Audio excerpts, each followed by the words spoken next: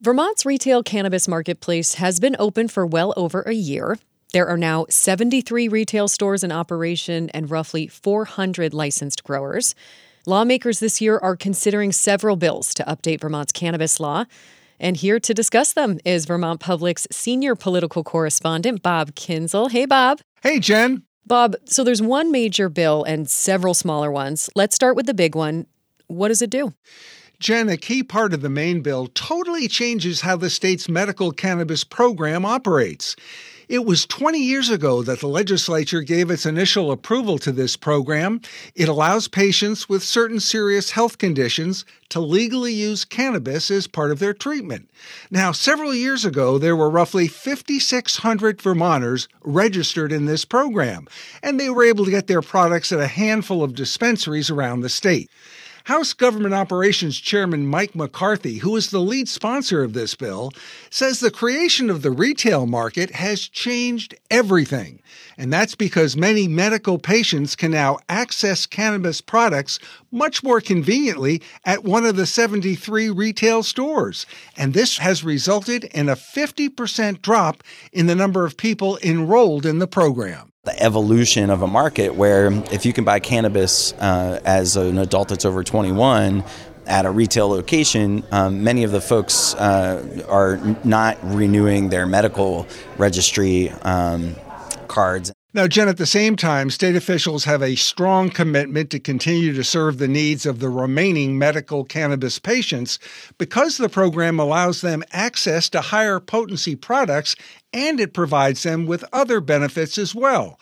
James Pepper is the chairman of the state's Cannabis Control Board. There are a number of patients out there. There's a number of Vermonters out there that desperately need the products and services that are only available at medical dispensaries. Well, if those dispensaries start to close their doors, it's a direct harm to those patients that need either the confidentiality or the high potency products. So, Jen, with the prospect of some of the few remaining medical dispensaries shutting down, the bill would allow some current retail stores, some of those 73 stores, to apply for what's known as a medical endorsement. And to get this designation, they would have to provide educational programs for the medical patients. And it would also allow these stores to sell the higher potency products that are currently available only to medical patients. But this is a very important point. These products would not be available to the general public. Now, this situation brings us to the second main part of the bill, which would eliminate all THC potency caps that are currently in place for retail customers. Will you explain how that would work, Bob? I mean, are there currently caps on potency for THC levels in products sold at retail stores? Absolutely, Jen. There's a 30% THC cap on cannabis flower and a 60% cap on concentrates. Now, I found out that of the 24 states that have legalized the retail sale of cannabis, 2, Vermont and Connecticut, have also implemented potency caps. Joseph Topolsky is lab manager at Satori in Middlebury. They're the largest indoor cultivation site in the state. And he says there are a number of reasons why lawmakers should do away with these potency caps. The removal of potency caps on cannabis concentrates offers a pathway to increase state revenue, market diversification, product authenticity, and enhanced safety standards, and shutting down the black market, which I think we all can agree is a good thing. But, Jen, there is some strong opposition to this plan. Jill Sudhoff-Garin represents the Vermont Medical Society. She thinks there are some serious health concerns associated with the removal of these caps. The risks of physical dependence and addiction and psychosis are just indicating that right now we can just hold off and wait till we have more data. We feel like the public health impact does not support lifting the caps at this time. So, Bob, how do you think this disagreement over potency caps will be resolved? Well, Jen, sponsors of the bill are very concerned that including the elimination of the potency caps could undermine passage of the rest of the bill.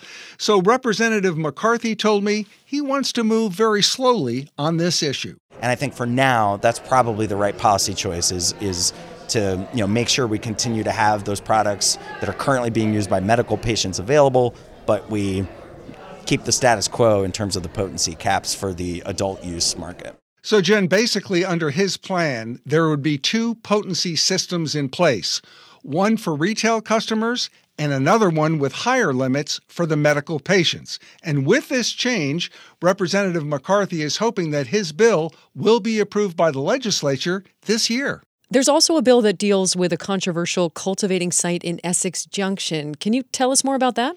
Jen, this is a fascinating situation. It really is. There's a small licensed cultivator in Essex Junction who grows around 100 plants. He also has around 30 ducks, and he uses the duck manure for his plants, and he also sells duck eggs. Now, some neighbors are complaining about a very strong odor from both the cannabis plants and the ducks. But for the time being, let's put the duck issue aside. 2 local lawmakers have introduced a bill that bans cannabis growing sites in densely populated areas like this one. But as Cannabis Control Board Chairman James Pepper testified last week, the bill would represent a major policy change. And that's because lawmakers have designated cannabis growing sites as a farm operation, and that exempts them from most local zoning regulations. So this sets up a conflict where the former illegal market were growing in their garages and their cellars and their spare bedrooms. And now that it's legal, they're asking to move outside. Jen, I'm getting the impression because it represents such a major policy change that the committee will want to study this particular bill over the summer. Bob, before we go, and as I mentioned at the outset, Vermont's retail cannabis law has been in place for over a year. I mean, in general, how are things going? Jen, I think it's doing better than many folks predicted. There are now 73 retail stores with another 11 on the way. There are roughly 400 cultivators. Now, 80% are known as Tier 1 growers.